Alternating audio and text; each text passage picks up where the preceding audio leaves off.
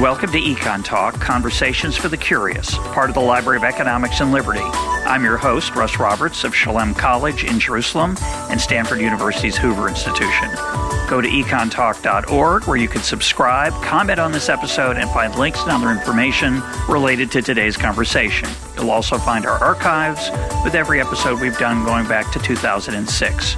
Our email address is mail@econtalk.org. We'd love to hear from you.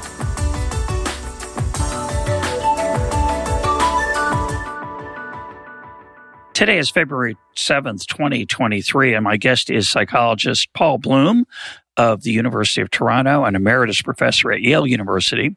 This is Paul's fourth appearance on Econ Talk. He was last here in October of 2021 talking about his book, The Sweet Spot. Our topic for today is his latest book, Psych, P-S-Y-C-H. I want to mention to listeners that our conversation may have from time to time adult themes. You may want to vet it before listening with small children. And I thank everyone for voting. We'll have those results of your favorite episodes of 2022 out soon. Paul, welcome back to Econ Talk. I'm delighted to be back, Russ. So, how would you describe this book? It's a little different from your previous books. What's your goal with this book?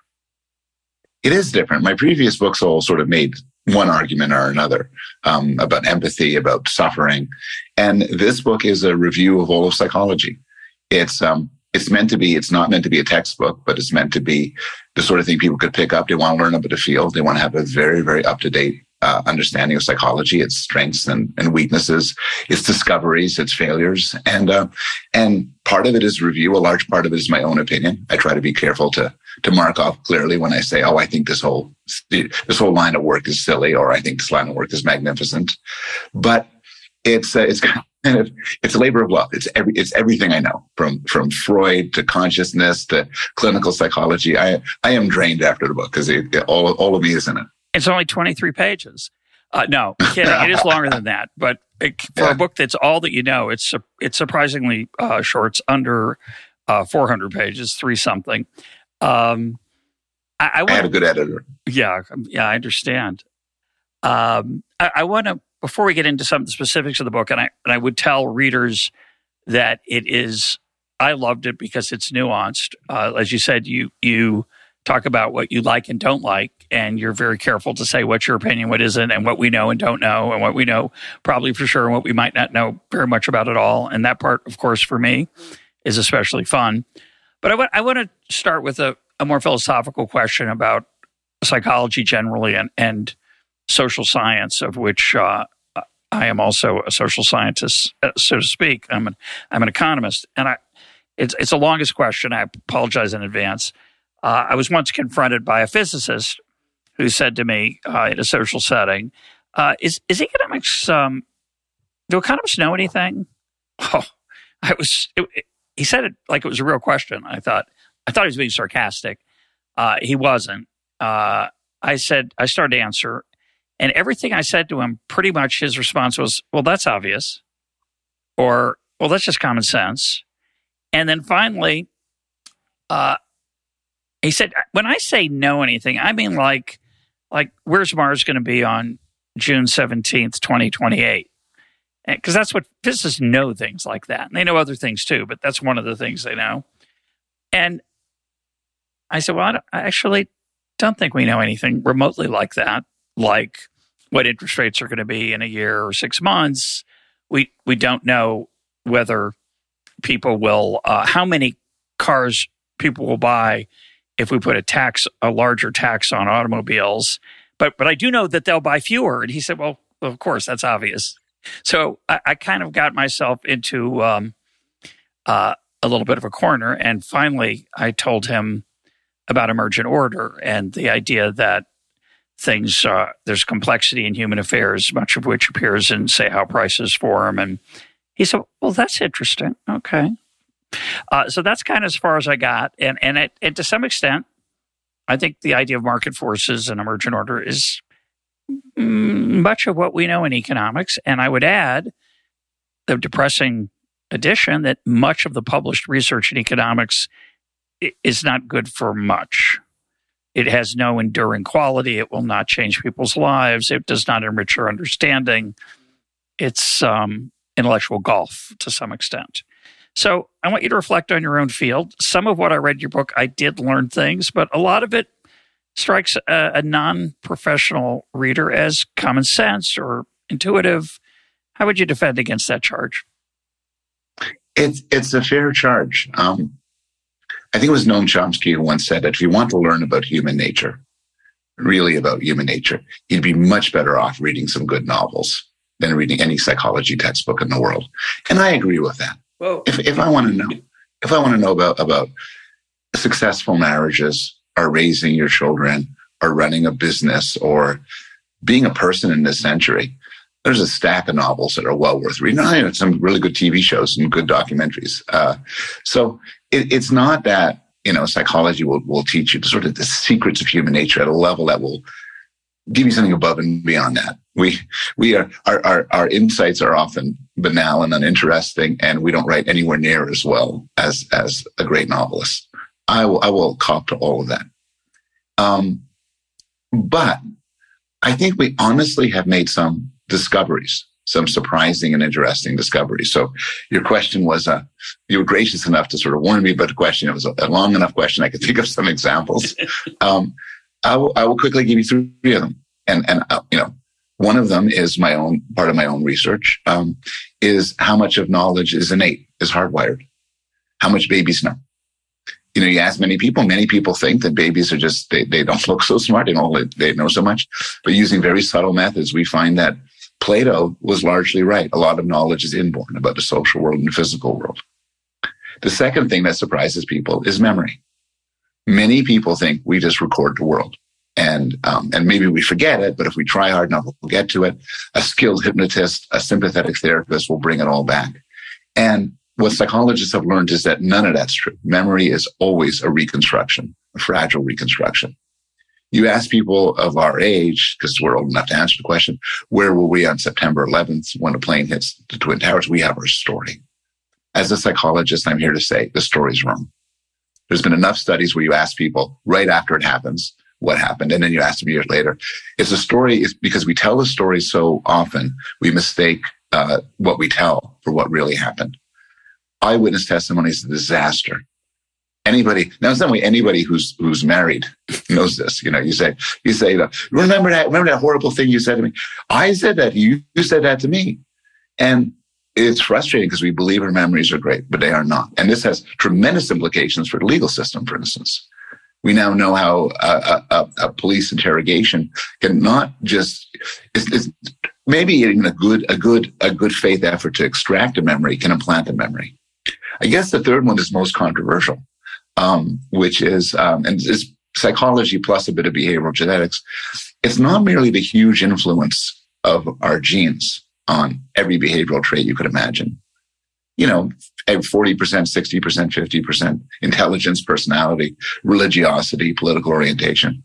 But it's the fact that the rest of it, the environmental cause, doesn't seem to come from parents.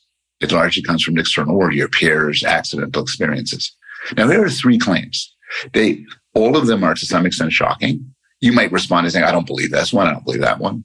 But I think that's psychology at its best. How does that convince? That's fantastic. I think some of the more provocative claims of the field are problematic, and you talk about that in the book. You confront the replication crisis head on, and maybe we'll talk about it explicitly in a little bit. But I want to start with the memory point.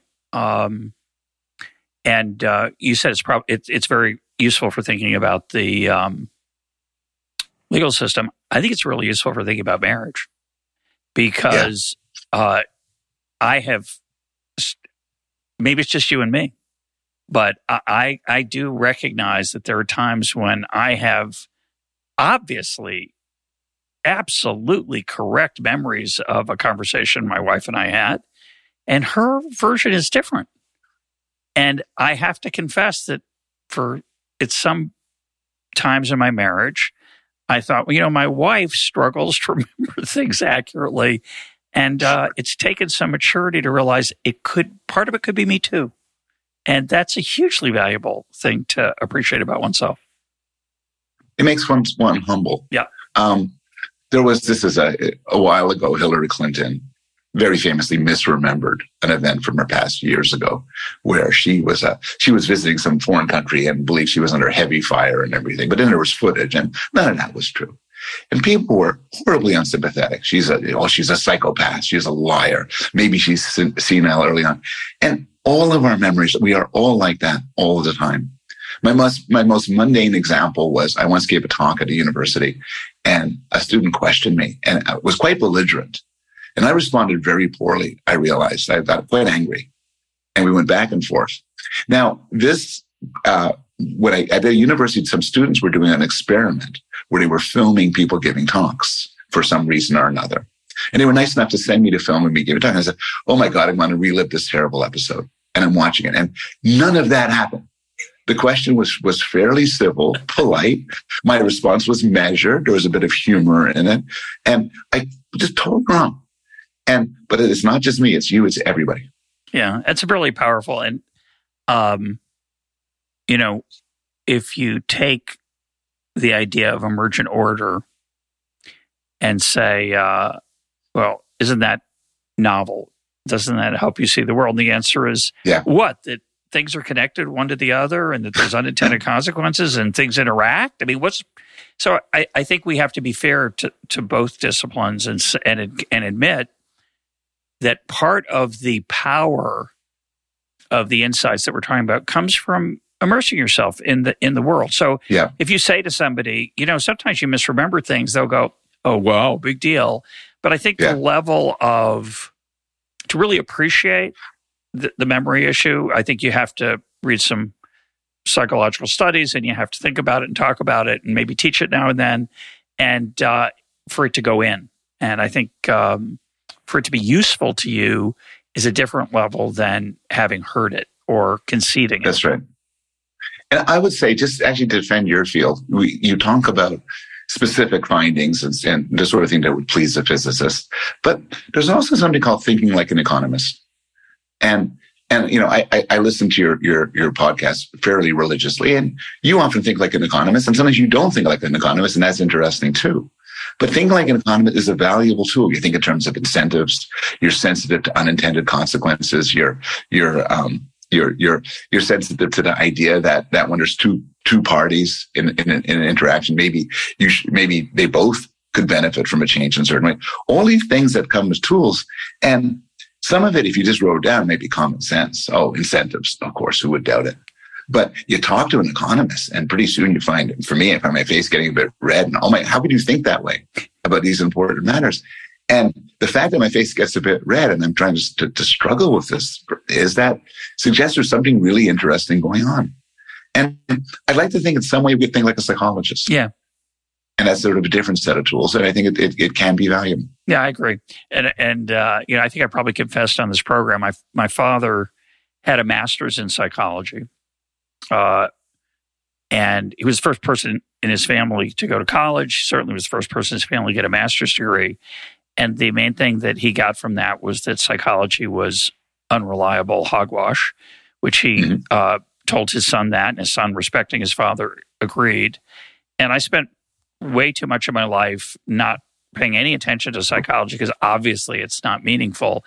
And yet, as you point out, thinking like a psychologist is quite helpful. And psychologists struggle with questions and issues that don't have clean answers, much like economics, but the process of grappling with them, I think, makes you more sensitive to the complexity of everyday life in all kinds of ways. So I think we're good here. I think so. And one way I defend thinking like a psychologist is in issues that we often wrestle with, moral issues, where, I'm very capable of thinking like a moralist and say, well, that's evil. And the person should be punished. But you think like a psychologist, you realize, well, a person most likely does not think what themselves that they're evil. They probably think they're the good guys. Yeah. And they think I'm evil. Yeah. And I think it's very useful to think that way. Robert Wright has been, banging the drum about more cognitive empathy, more trying to see the world through other people's eyes, even people like maybe Vladimir Putin, who we might think of as monsters. And saying it's not the same as saying, oh, what they're doing is fine. It's not the same as endorsing their views, but it's useful and it's correct. It's trying to understand people and also trying to understand how the situation context gives rise to their behavior is very much thinking like a psychologist. I think it's kind of a good habit to get into. Yeah, I agree. I think it's profoundly entertaining too when you realize that that's not a cardboard figure, whether it's the person at work who you fought with or the leader of a belligerent country. And it helps you appreciate the human condition. And our ability to do that is really interesting. And of course, you spent some time in the book about just how extraordinary is our ability to do things like that, which you don't think about when you think about, we're rational or irrational, or, we have a brain, we have consciousness. But the ability to imagine other people's situations is remarkably difficult. And the fact that we can do it at all is quite extraordinary. It is extraordinary. Philosophers have noted that it falls apart when we, Thomas Nagel wrote a famous article called "What's It Like to Be a Bat?" And we can't know what it's like to be a bat. And I can't really know what it's like to be you or you, me. I kind of put myself in your shoes. I imagine myself in Israel. I imagine myself in your job. But that's not what it's like to be you. But we should marvel at how well we can do it. How I could come to you with my problems and you could honestly, so I kind of understand where you're coming from. We could have a close relationship where people in love really, they do get each other. Yeah. And that's just extraordinary. And one of the reasons why I love novels, to go back to them, is novelists, of course, are extraordinarily skilled at putting us in the heads of people with lives very different from our own. Yeah, I think I had thought about this before, but, as I know, I'm interested in the upside of marriage. The downside's pretty clear. So I think about the upside. I've been talking about a long marriage. One of the upsides of a long marriage is an immense amount of data about one data point. You could argue it's 3 data points. It's you, it's your spouse, yourself, and the two of you together. And it's those 3 things it's surprising how much there is to know. You'd think, after a year, you kind of plumb the depths. Not true. Not true. Human beings are really complicated, even yourself. And there's something to be said. I don't know what's the analogy for this deep study. You're a psychologist. Oh, you spent a lot of time with psychology. Well, my wife is one of my deep studies, and I'm one of hers. And that's it's a different kind of intellectual immersion. And to make matters worse or better, we're moving targets. Just when you think you know her, she changes, and you change too in your relationship. Your relationship changes. You often cite my friend Rory Paul, the philosopher who talks about transformative experiences, and I never thought of it this way. But a marriage is a transformative experience. It shifts your priorities. Yeah. It shifts how you see the world, and you can't quite imagine what it would be until you're in it. Yeah, no, for sure. And as a friend of mine. Quoting a friend of mine, I've done it before, but his dad told him that until you get married, you're an idiot. And there's some truth to that. You learn a lot about yourself. You learn a lot about what you care about. You learn a lot about another person. You do get a little smarter in some sense if you're paying attention, I guess. I don't know. If you're paying attention. Yeah. You were talking about infants, and one of my favorite parts of the book is language. We have a new grandchild, 6 months old. My youngest child's 23. So it's been about 22 and a half years since I saw a 6-month-old. And you forget what they're like. And, sometimes you'll walk up to a teenager and they'll say about a newborn, well, can she talk? Can she say anything? and no, not yet. It's going to take a while. So our granddaughter at 6 months can coo, and she is remarkably entertaining. Because she can smile and grasp and try to eat things with her hands, including my hand, my thumb, my nose. And yet there's going to be a day, almost certainly, that she will be able to say, Papa, and then an enormous, larger number of words. And that is incomprehensible that is just not imaginable, other than the fact that we know that everyone we talk to once was like that. It's really extraordinary. It is extraordinary. My sons are in their 20s, and they're both in wonderful committed relationships. And I don't tell them this. I'll announce it loud. Grandchildren is something which I kind of look forward to. It sounds like quite the thing. When I was a graduate student at MIT, and my doctoral dissertation was on language learning, and particularly word learning, how children learn the meanings of words, which also became my first book. And it is extraordinary. It is extraordinary. Other animals have their own communication systems, and people can teach with tremendous efforts some rudiments of human language to chimps, for instance, or dogs. But nothing compares to the blossoming of language in a child.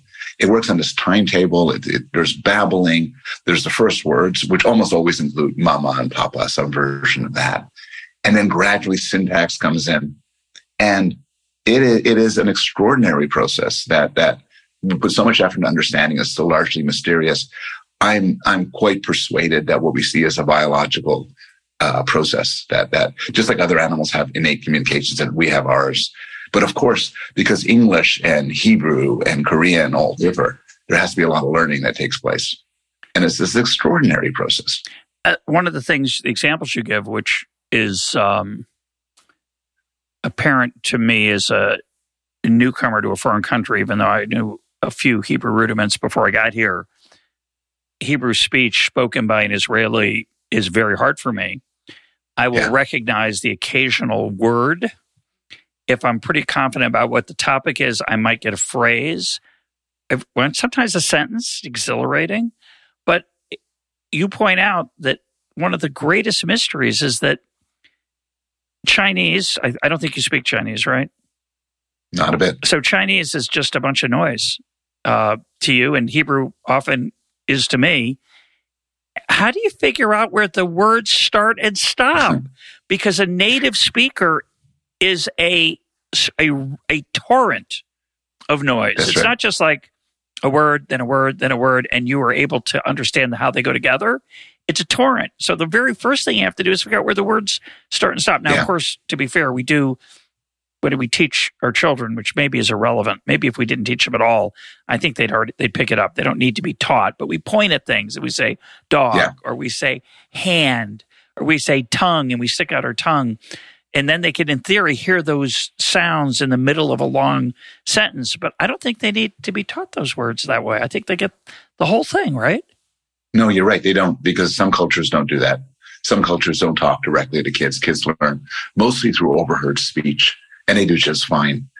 This may be one of the mysteries that people have solved. The claim is, and I talk about this in the book, is that kids do statistics on sounds. So the idea is that, you have a word like mother, and the ma and the thur go together a lot. And, if you say, be nice to your mother, your and mother go together sometimes, but because they're separate words, they don't reliably go together. It sounds like you need an Excel sheet to do this, and it is enormously complicated. But the claim is that kids do statistics and figure it out. So gradually, starting off, English sounds to a kid like Chinese or Hebrew sounds to me just as mishmash of noise. But gradually pull it apart.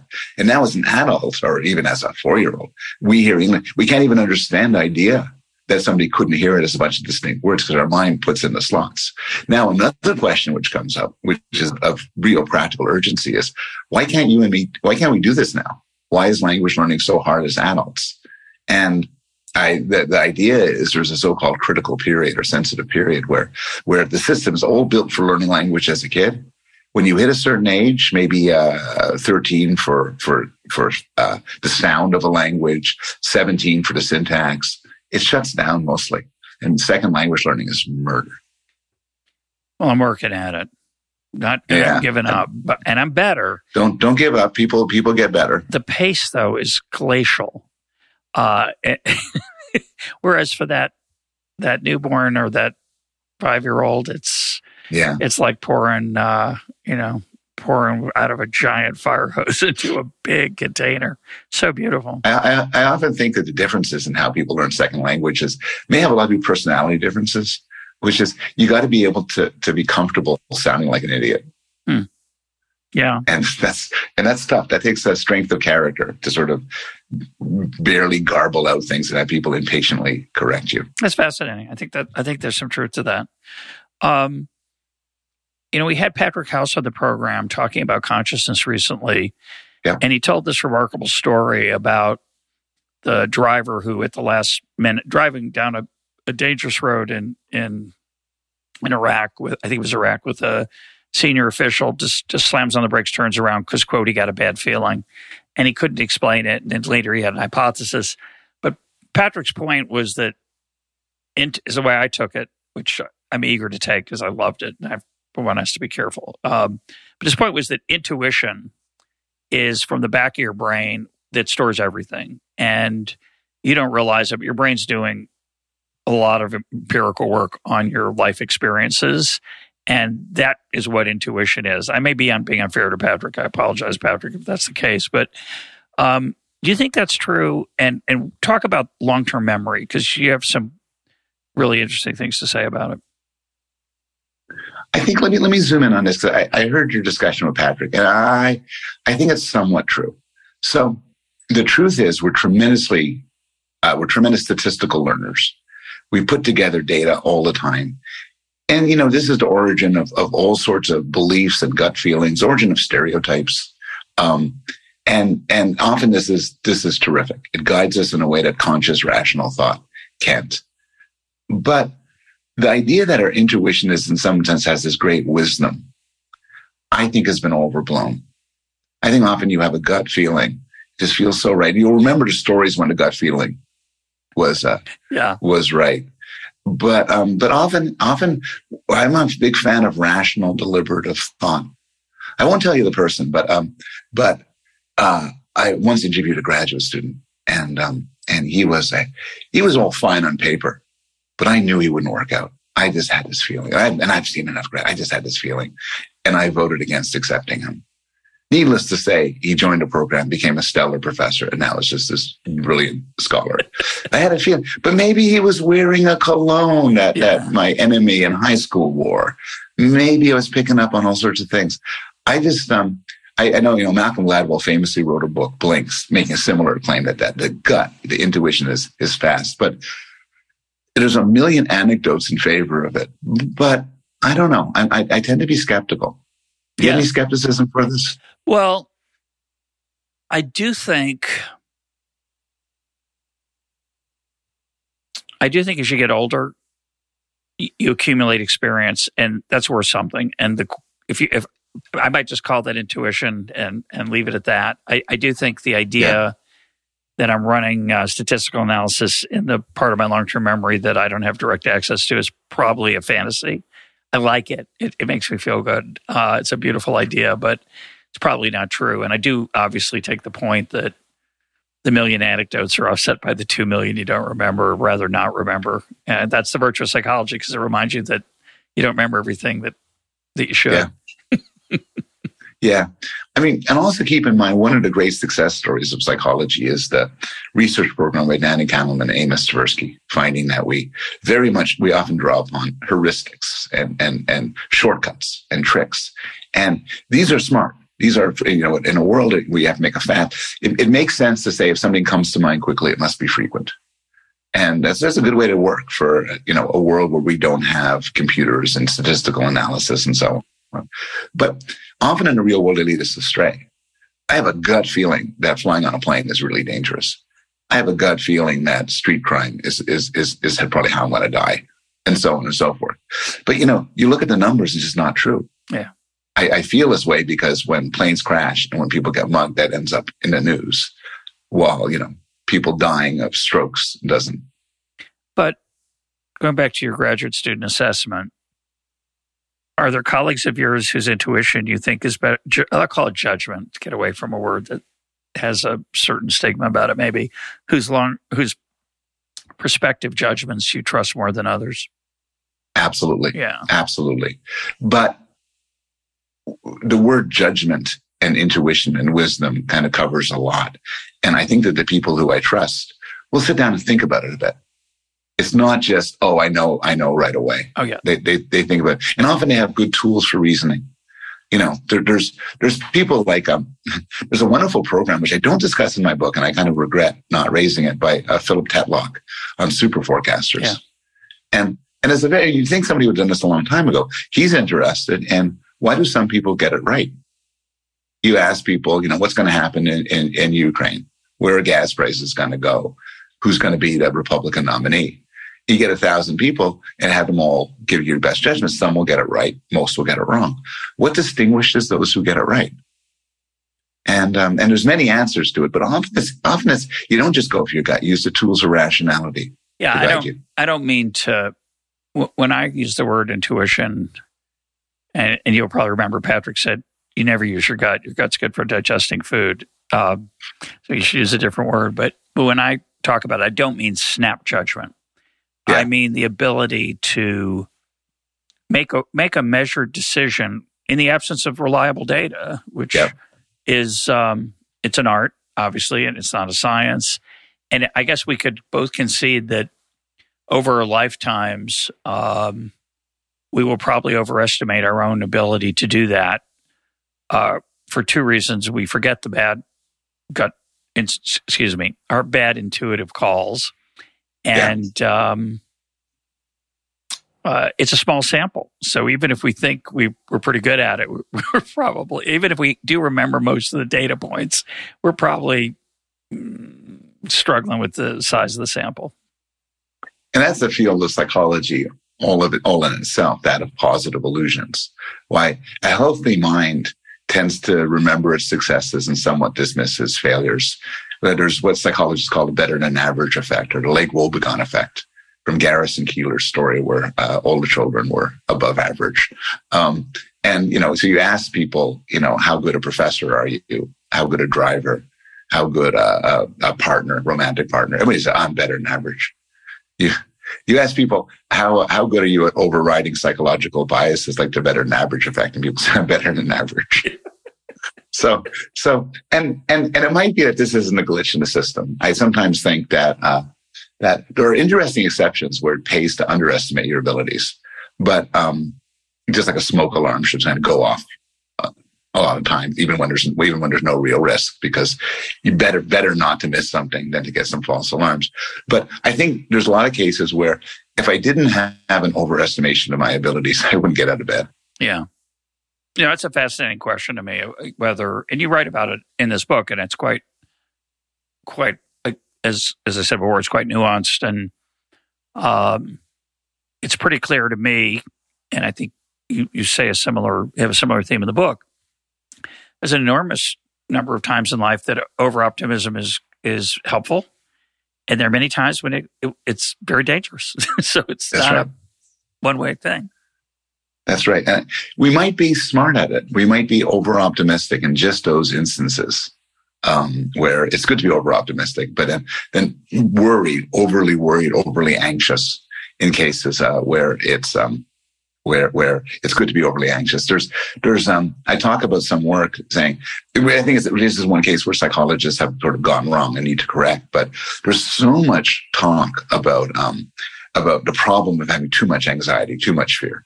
Because those are people who go into psychiatrist's office and go to psychologists and seek out self-help books. And if I ask people, do you have a problem with anxiety and fear? They say, yes, I have too much of it. But this clinical psychologist, Randolph Nesse, says we're missing the fact that having too little anxiety and fear is also a problem. He has this wonderful line where he says that people with too much anxiety, you find them in psychiatrist offices. People with too little anxiety, you find them in morgues. Yeah. So. Yeah, no, it's a really, take the title of your previous book. There's a sweet spot. There's a sweet spot for everything.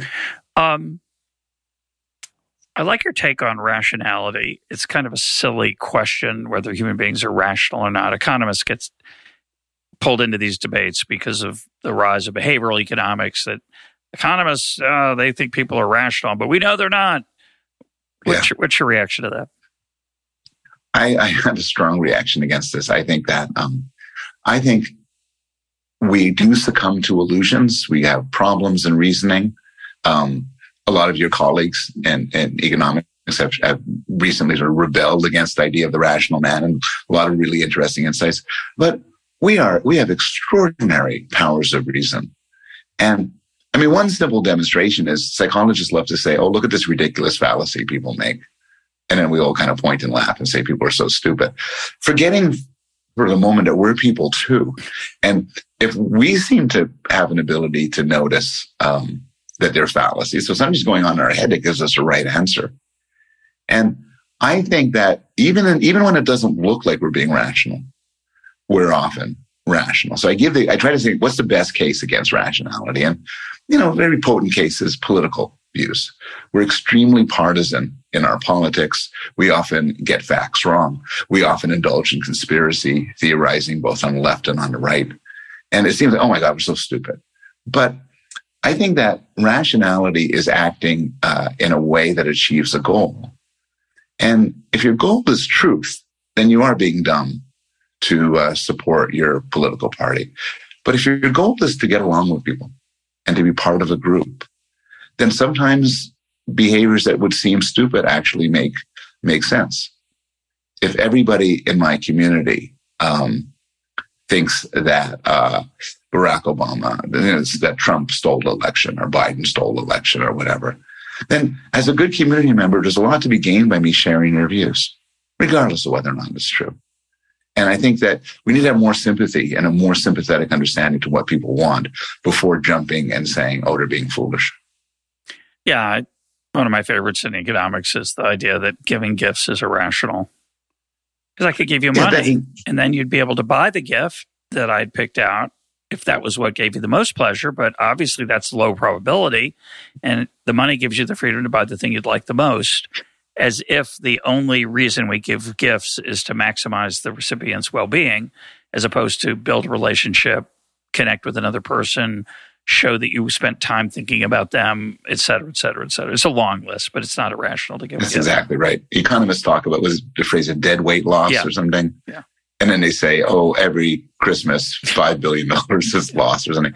And it is in some way a breathtakingly naive view of what goes on in people.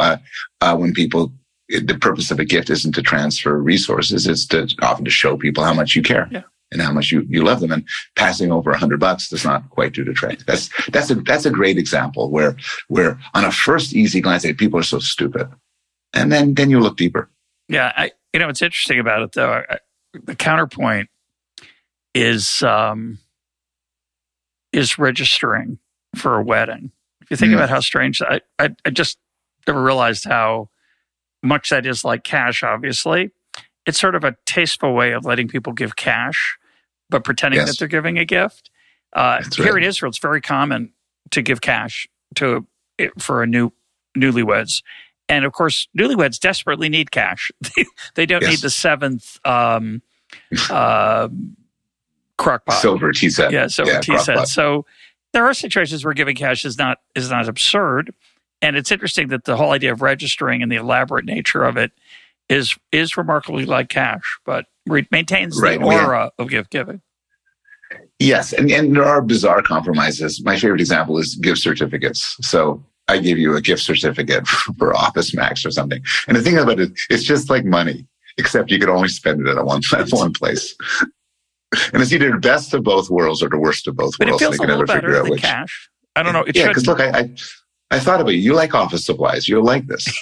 And but it's also very easy for me to get it. Sure. So yeah. So and you're raising a good point. I mean, people.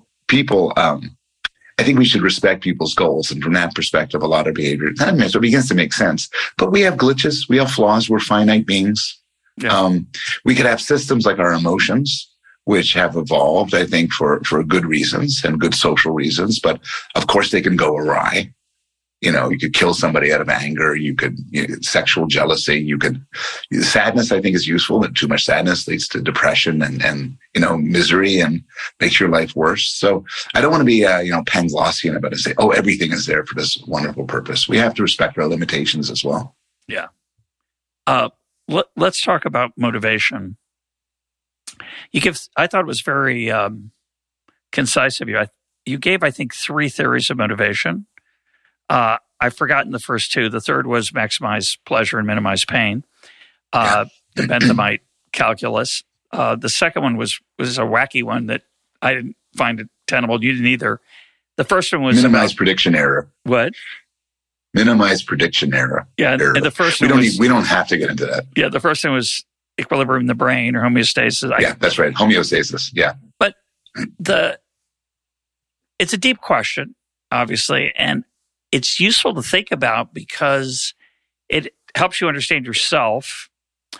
To start with, the things we say when asked, why did we do X, are really a strange phenomenon often. Yeah. And I'm not sure, do you believe that there is a real reason? Where do you stand on that just general issue? How do you think we should think about it? Or why people do what they do? That's a good question. My point in reviewing those 3 theories is I don't think there's a single answer. I'm a pluralist with regard to motivation. So I think your story of why you eat food when you're hungry is going to be different from the story of why you chose to become, president of a college. And it's going to be different from the story for why you scratch your leg when it itches. I know psychologists love to say, oh, here's a simple principle. And philosophers do too. And I think it's just nonsense. I think to the extent when you try to do a simple principle, it becomes so banal. Like, do what you want to, you do, seek pleasure, avoid pain, which always ends up meaning, well, people do what they do and they don't do what they don't do, which is hardly satisfying. I do think things have real reasons. In fact, I think our behaviors often have 2 sets of reasons. One has to do with evolution. So why do we eat? Well, we eat, and there's an evolutionary answer because animals that don't eat run out of energy and die. We seek out sex because animals that don't reproduce, and so on. But then you get to the personal motivations, and I think there are cases where we perfectly know what we're doing and why we're doing it in pursuit of a goal. Then we get to the very interesting cases where there is a reason, but we're unaware of it. And in this sense, although I have critical things to say about Freud, and some outright mockery of Freud, I think he's right. I think there's a good reason to believe that we have an unconscious, and this unconscious, we are often motivated to do things for reasons that we're unaware of. And I've never heard you talk about this. Where do you stand on Freud? Well, I was going to ask you about Freud. I was going to ask you, you do mock him. You do criticize him, obviously, a little bit like ducks in a barrel, but at the same time, you're very respectful of his impact. And his impact is actually deeply important, not just because he had influence, but because he helped us see things we did not realize. Many of the things he said turned out not to be true or can't be verified. They were, as you often say in your description of it. But I wrote this book, Wild Problems, on decision making, and a philosopher colleague of mine here said, "Do you deal with the fact that most people make decisions without any autonomy? You're just stuck with what you decide and you just do it?" I said, "No, I don't want to think about that." That's the sort of extreme no free will perspective, but it does. When you get interviewed now and then, as I do, and you do too, you get asked your reasons for doing things. Why did you move to Israel? Yeah. I have 10 or 12 stories I could tell that are plausible. I have one I tell myself, which is the real one. I'm not sure I know. And what does that tell me about who I am and the way I think of myself? In my mind, I made a rational choice. That doesn't mean it was, some deep analytical pro-con list. It was not. It involved lots of different factors. That part's true. But then what pushed me over the edge, I think I'd have trouble figuring that out. And it's conceivable, Paul, that you would know better than I did as to why I did it. If you were my therapist, for example, or a friend, I'm sure often people have more insight about others than they do about themselves, which goes against economics, by the way. But I think often true. I think that's a deep point. I have one advantage over you, which is I'm not vulnerable to the delusions that you have. To take a case which I am sure is not true, but suppose I'm your friend and I notice that you just really care a lot about money, and then you get a job offer and it's a lot of money, and you tell me, "Oh, I chose this job and you mention everything but the money, and you sincerely believe it. You would never want to think of yourself motivated by money. These are other good reasons, but I look at you and say, it was the money. It was the money, and I think there are two extremes. So one extreme is you carefully lay out the pros and cons for a decision consciously. You put it on paper. You do the math. Some number works out higher. You choose that. And I know just you have a lot to say about wild problems, but I have a little bit of sympathy for that. The other answer, the most extreme answer, is you make your choice for some reason totally separate. Maybe a Freudian reason. You want to impress somebody who's long dead or something. And then after the fact, you bring out the piece of paper and you try to make the numbers work. You do some sort of, as if you're a corrupt accountant, try to make the numbers add up to your finality. And they're both extremes. I think neither one, in some way, both is right or neither is right. The truth lies somewhere in the middle. Yeah. The part of this conversation that I find most interesting, and it may be just a different illusion, is that, obviously we tell stories about ourselves and our identity and how we see ourselves, obviously not the way we are. And it's not the way other people see us. And you could argue that, the life well lived is about bringing those into some kind of consonance. But I'm just going to reference a movie and no spoilers here. Absolutely no spoilers. So you can react to this, but you cannot refer to any of the plot of this movie or anything else. But I would argue that The Banshees of Inisherin, have you seen it? I have not seen it yet. Okay, on my excellent. List. So you will not be spoiling anything, so I will try to keep my pledge. But The Banshees of Inisherin, one of the things that movie is about is what happens when you are confronted with a change in your self-narrative, and how that provokes behavior. It's an extraordinary movie. It should win Best Picture. I don't think it will, but I think it's the best movie made last year and maybe for a long time. It's really quite spectacular. It gets called a comedy.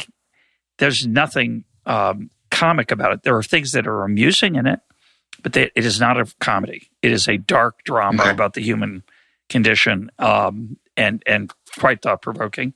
But my point, to come back to my main point, our self-narratives are, where do they come from? Are they a source of comfort for us? How much of them are true? Is there any work done on that in psychology? Yeah, there is a lot of work. And my own views have changed. If you asked me 10 years ago, I say, well, we're storytelling animals. We naturally tell stories about everything we encounter. And our own lives are no exception. And people have studied this. A psychologist named McAdams has studied people's stories in their own lives, and they do have stories. It's a story of redemption. It's rags to riches. It's all these bad things happen to me, and I'm a victim. It's everybody tells their story, and I think we're encouraged to make up these stories. You asked me, if you chose to ask me, how did you become a psychologist? And I got an answer. Honestly, it's one answer for a podcast. It's a different answer for close friends. It's a different answer maybe than I really believe. That's an answer. I used to believe that. But one of the actually surprising findings in psychology is how much people differ in this regard. And there are some people who insist, just like some people seem to have no mental imagery, and some people don't have voices in their heads, and some people can't see colors. Some people don't seem to tell stories. It's just this, that, and they don't have a storytelling mode about their own lives, and they don't seem to suffer from it. But I'm not sure the storytelling mode is universal as we like to think it is. Well, that's really interesting. But the part I'm thinking about when I'll call it a script or a narrative. Yeah. When we come to the fork in the road and we make a decision that, say, violates the unity of plot and character that have persisted from the past, that's unbearable, I think, to us. And so we find a way to convince ourselves that the author, me, was it's in the ballpark, or I did a slight, and I think I don't know if that's relevant or not. And what we might do, and goes back to our discussion of memory, we might edit the past a little bit. I have a friend of mine in trouble in the hospital, but I don't visit him. And I think, well, this isn't like me, but maybe he wasn't such a good friend after all. And I sort of, I had that time and that time and that time. I forget. I edit. I smooth out the narrative. Like I'm like a director who's, for some reason, like something happened in the film and they had to change the ending. So now he goes back and takes out certain scenes, and we do that. We want to preserve our story. And this is why. This is in some way why moral disagreement or political disagreement is so difficult, because these are not we're not like arguing about a mathematical proof and how it goes. We're arguing things which are deeply tied to our own identity, and giving them up feels very costly. Yeah. No, it's very thought provoking. Slightly switching gears, so it's not unrelated. What are instincts, and how much of our behavior do you believe is instinctual versus something else? I'm not sure what else there is. You could argue there really isn't any. It's kind of what I've been hinting at.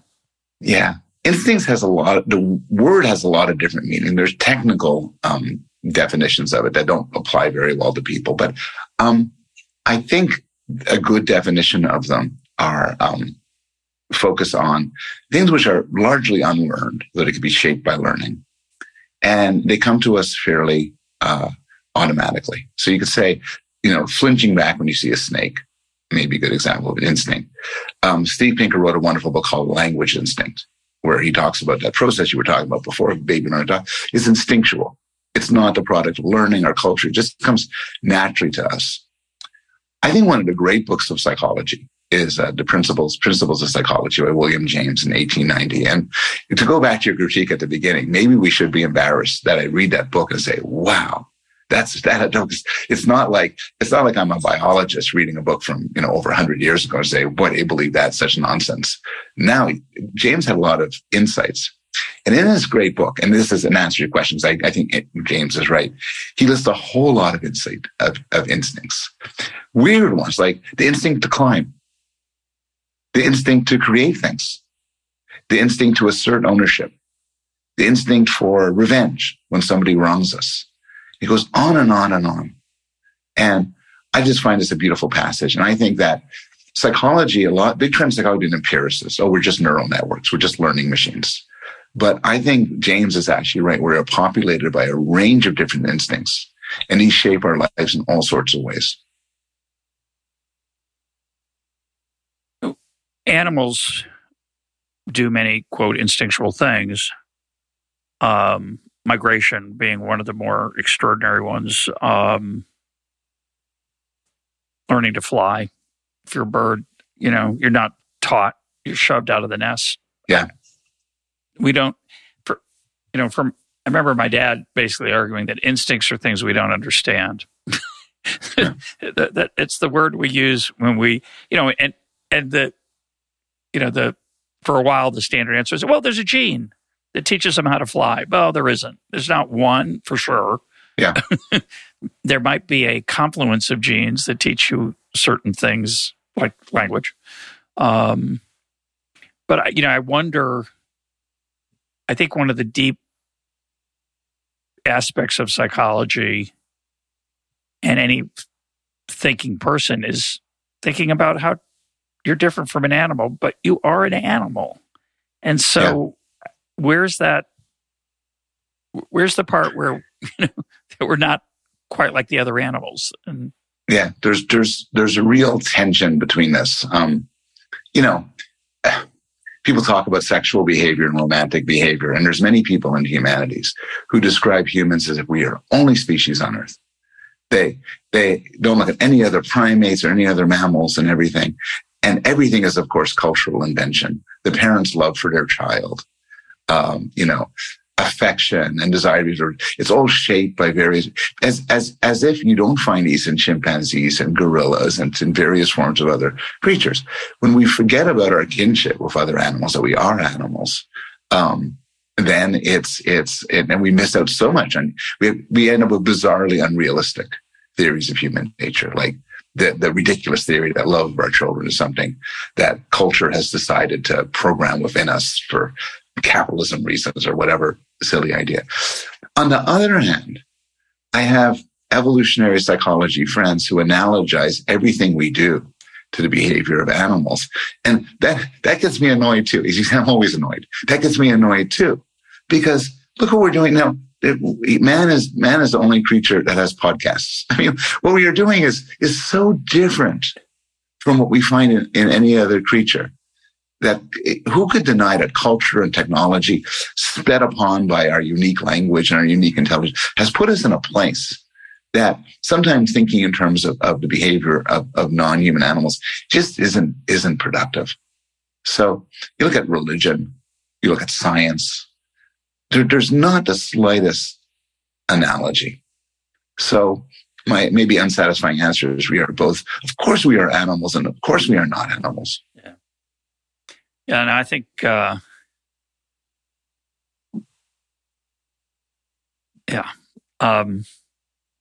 I think, by the way, religious texts are actually good on this.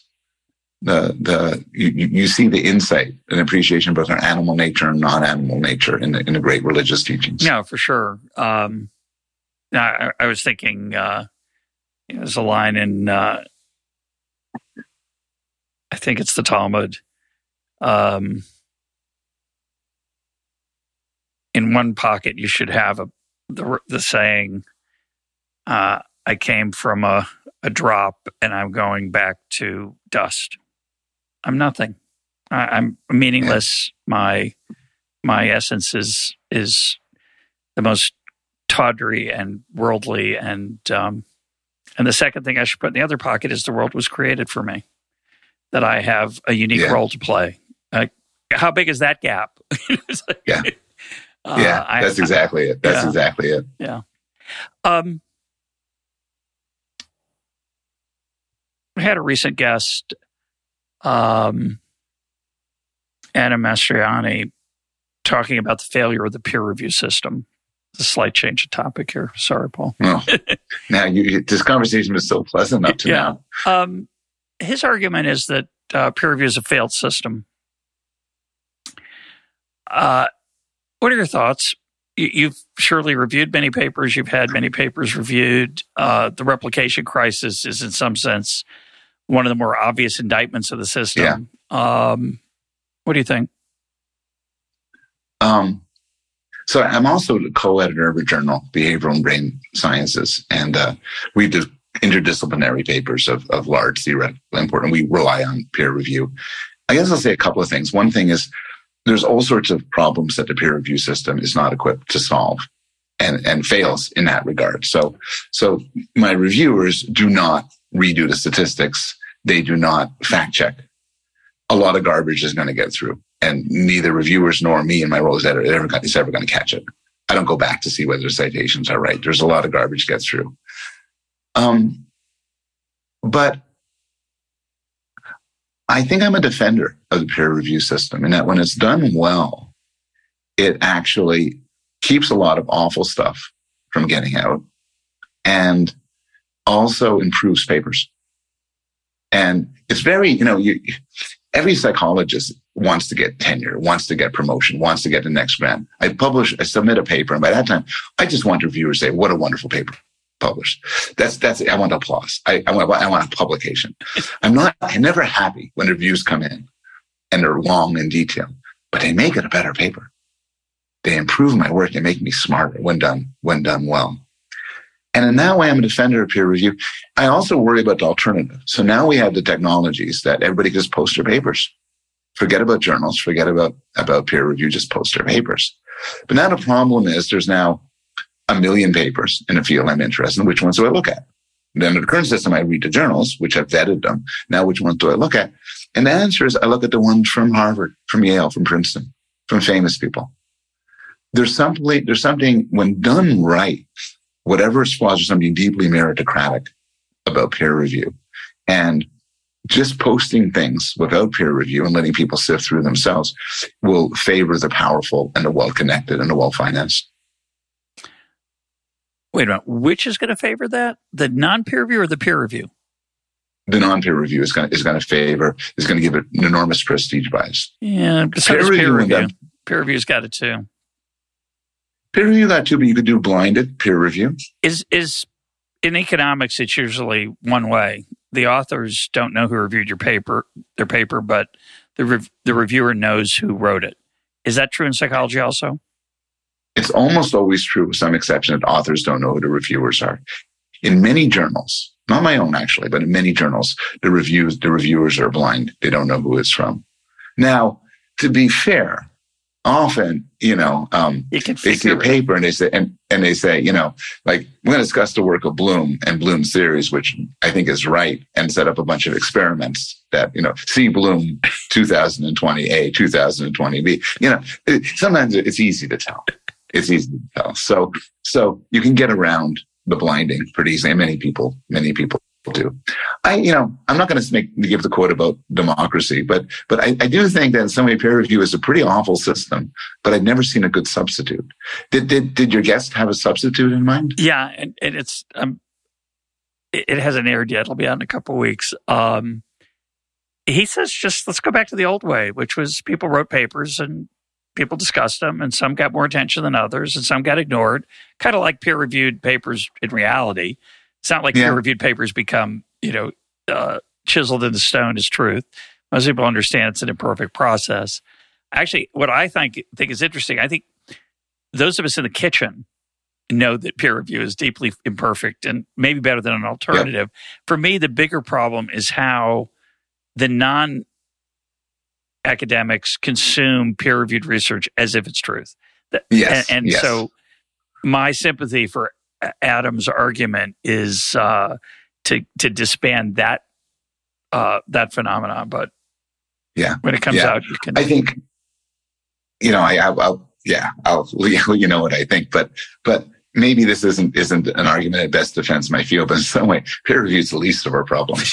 we have as a science so many problems that we're struggling with. I talk in the book about the replication crisis, which was basically we did our stats in a way that made it easier than it should have been to get significant results, and now showered the field with significant results. And then when you do the stats right, they all go away. There's our diversity problem, our weird problem, which is when Joe Henrich put it, a randomly selected American undergraduate is 4,000 times more likely to be a subject in a psychology firm than anyone from outside the West. We have a psychology basically of the American undergraduate. Yeah, that's a great point. And there's a file drawer problem. If I get a really cool result, out it goes to science. If it doesn't work, it stays in my file drawer. Yeah. There's political problems where I think our field has political biases and economic biases that favored sort of work gets popular. But I will say, having said all that, in the defense of psychology, we're getting better. We really are getting better. We're doing bigger studies. These findings have become well known. Everyone yells at us for replication failures, but we're the ones that found the problem. It's not that we're the only ones guilty of it. There was a Nature paper out that looked at cancer research. And cancer research, and I love psychology, but if I had to fund one of them, I'd fund cancer research. And so much of their work just doesn't replicate. Yeah. It's so, we're getting better. Yeah. What's the good life? What's Short. the good life? I'll give you a couple minutes. Go ahead. What's the good life? You have something to say about it in the book. It's not a cold. I do have something to say it in the book. I talk a little bit about psychology. If you think the good life is happiness, and many people do, you and I don't, but many people do, there's some insights as to what does and what doesn't make us happy. Again, some surprises. So I'll tell you, money makes us happy. And you go, well, duh, money buys good things. I knew that already. But I'll also tell you that people get happier as they get older, past 50. Happiness goes up and up and up, a very well replicated finding. Controlling for money, I assume. Controlling for money, controlling for all sorts of things. It goes up. And as we talked about before, children have a complicated relationship with happiness. I think a good life involves flourishing in many different ways. I think happiness isn't sufficient. I think being a moral person, living a life of meaning, for some people, living a life that has spiritual or transcendent value. A full and meaningful life is sitting above and beyond a lot of pleasure.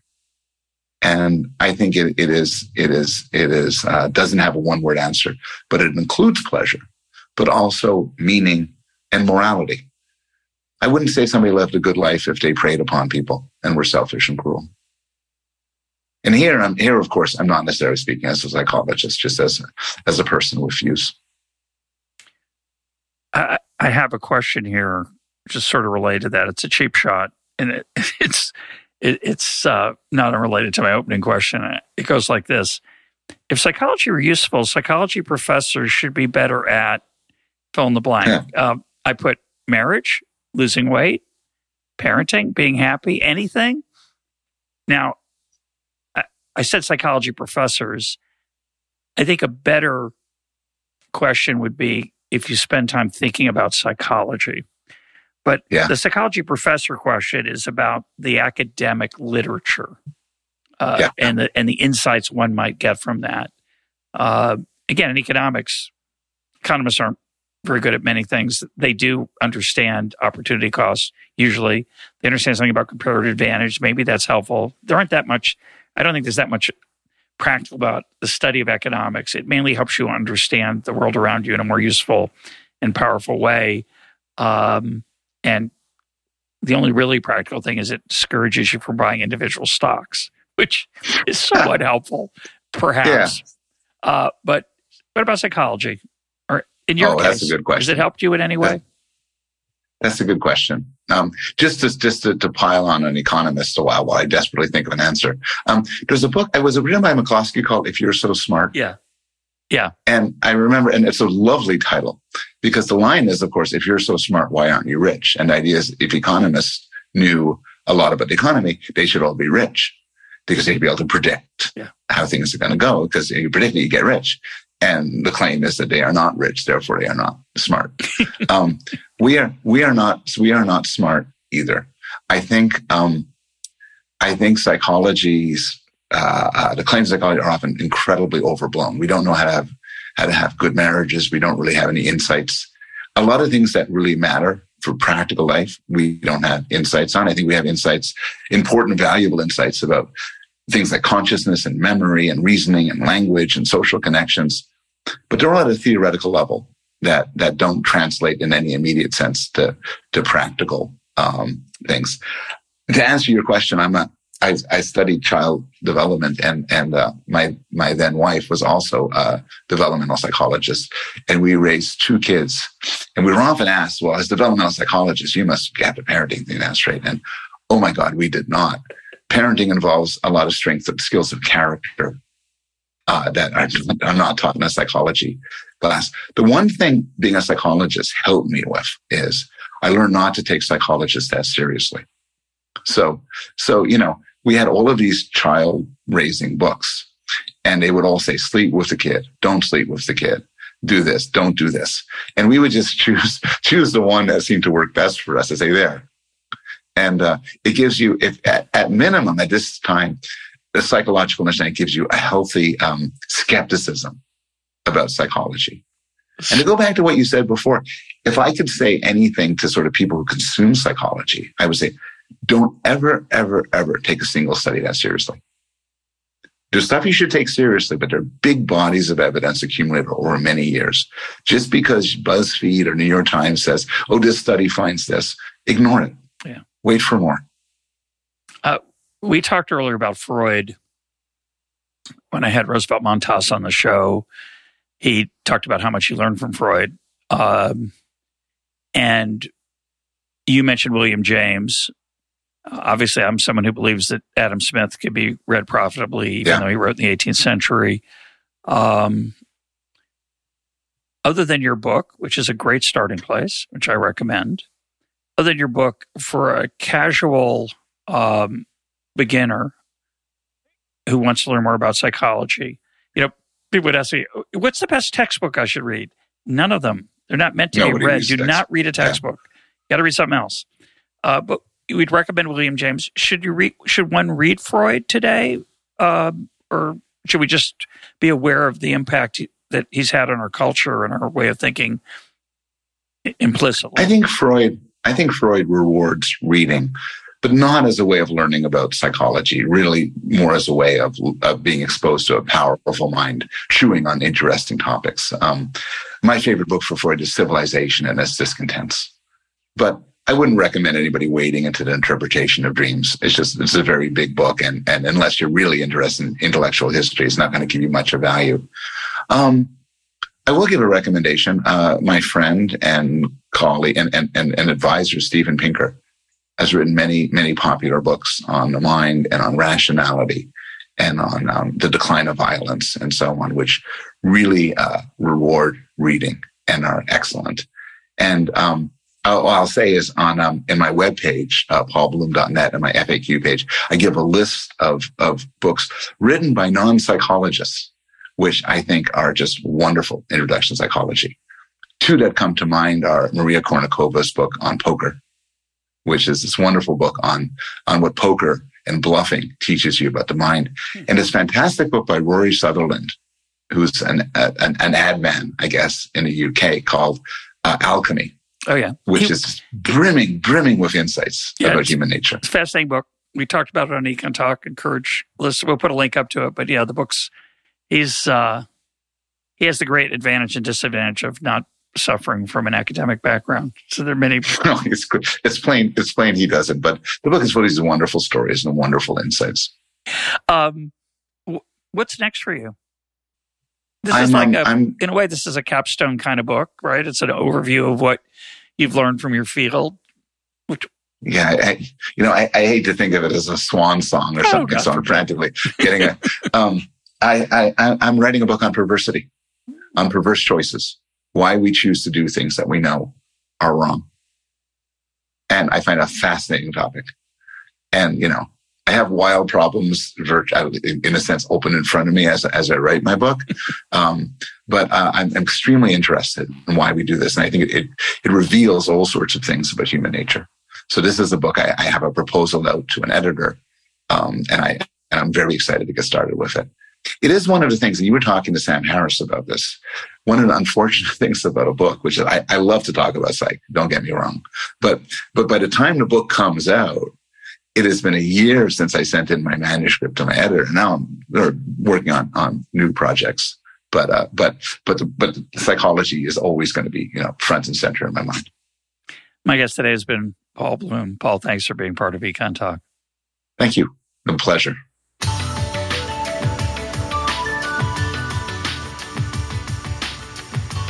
This is Econ Talk, part of the Library of Economics and Liberty. For more Econ Talk, go to econtalk.org, where you can also comment on today's podcast and find links and readings related to today's conversation. The sound engineer for Econ Talk is Rich Goyette. I'm your host, Russ Roberts. Thanks for listening. Talk to you on Monday.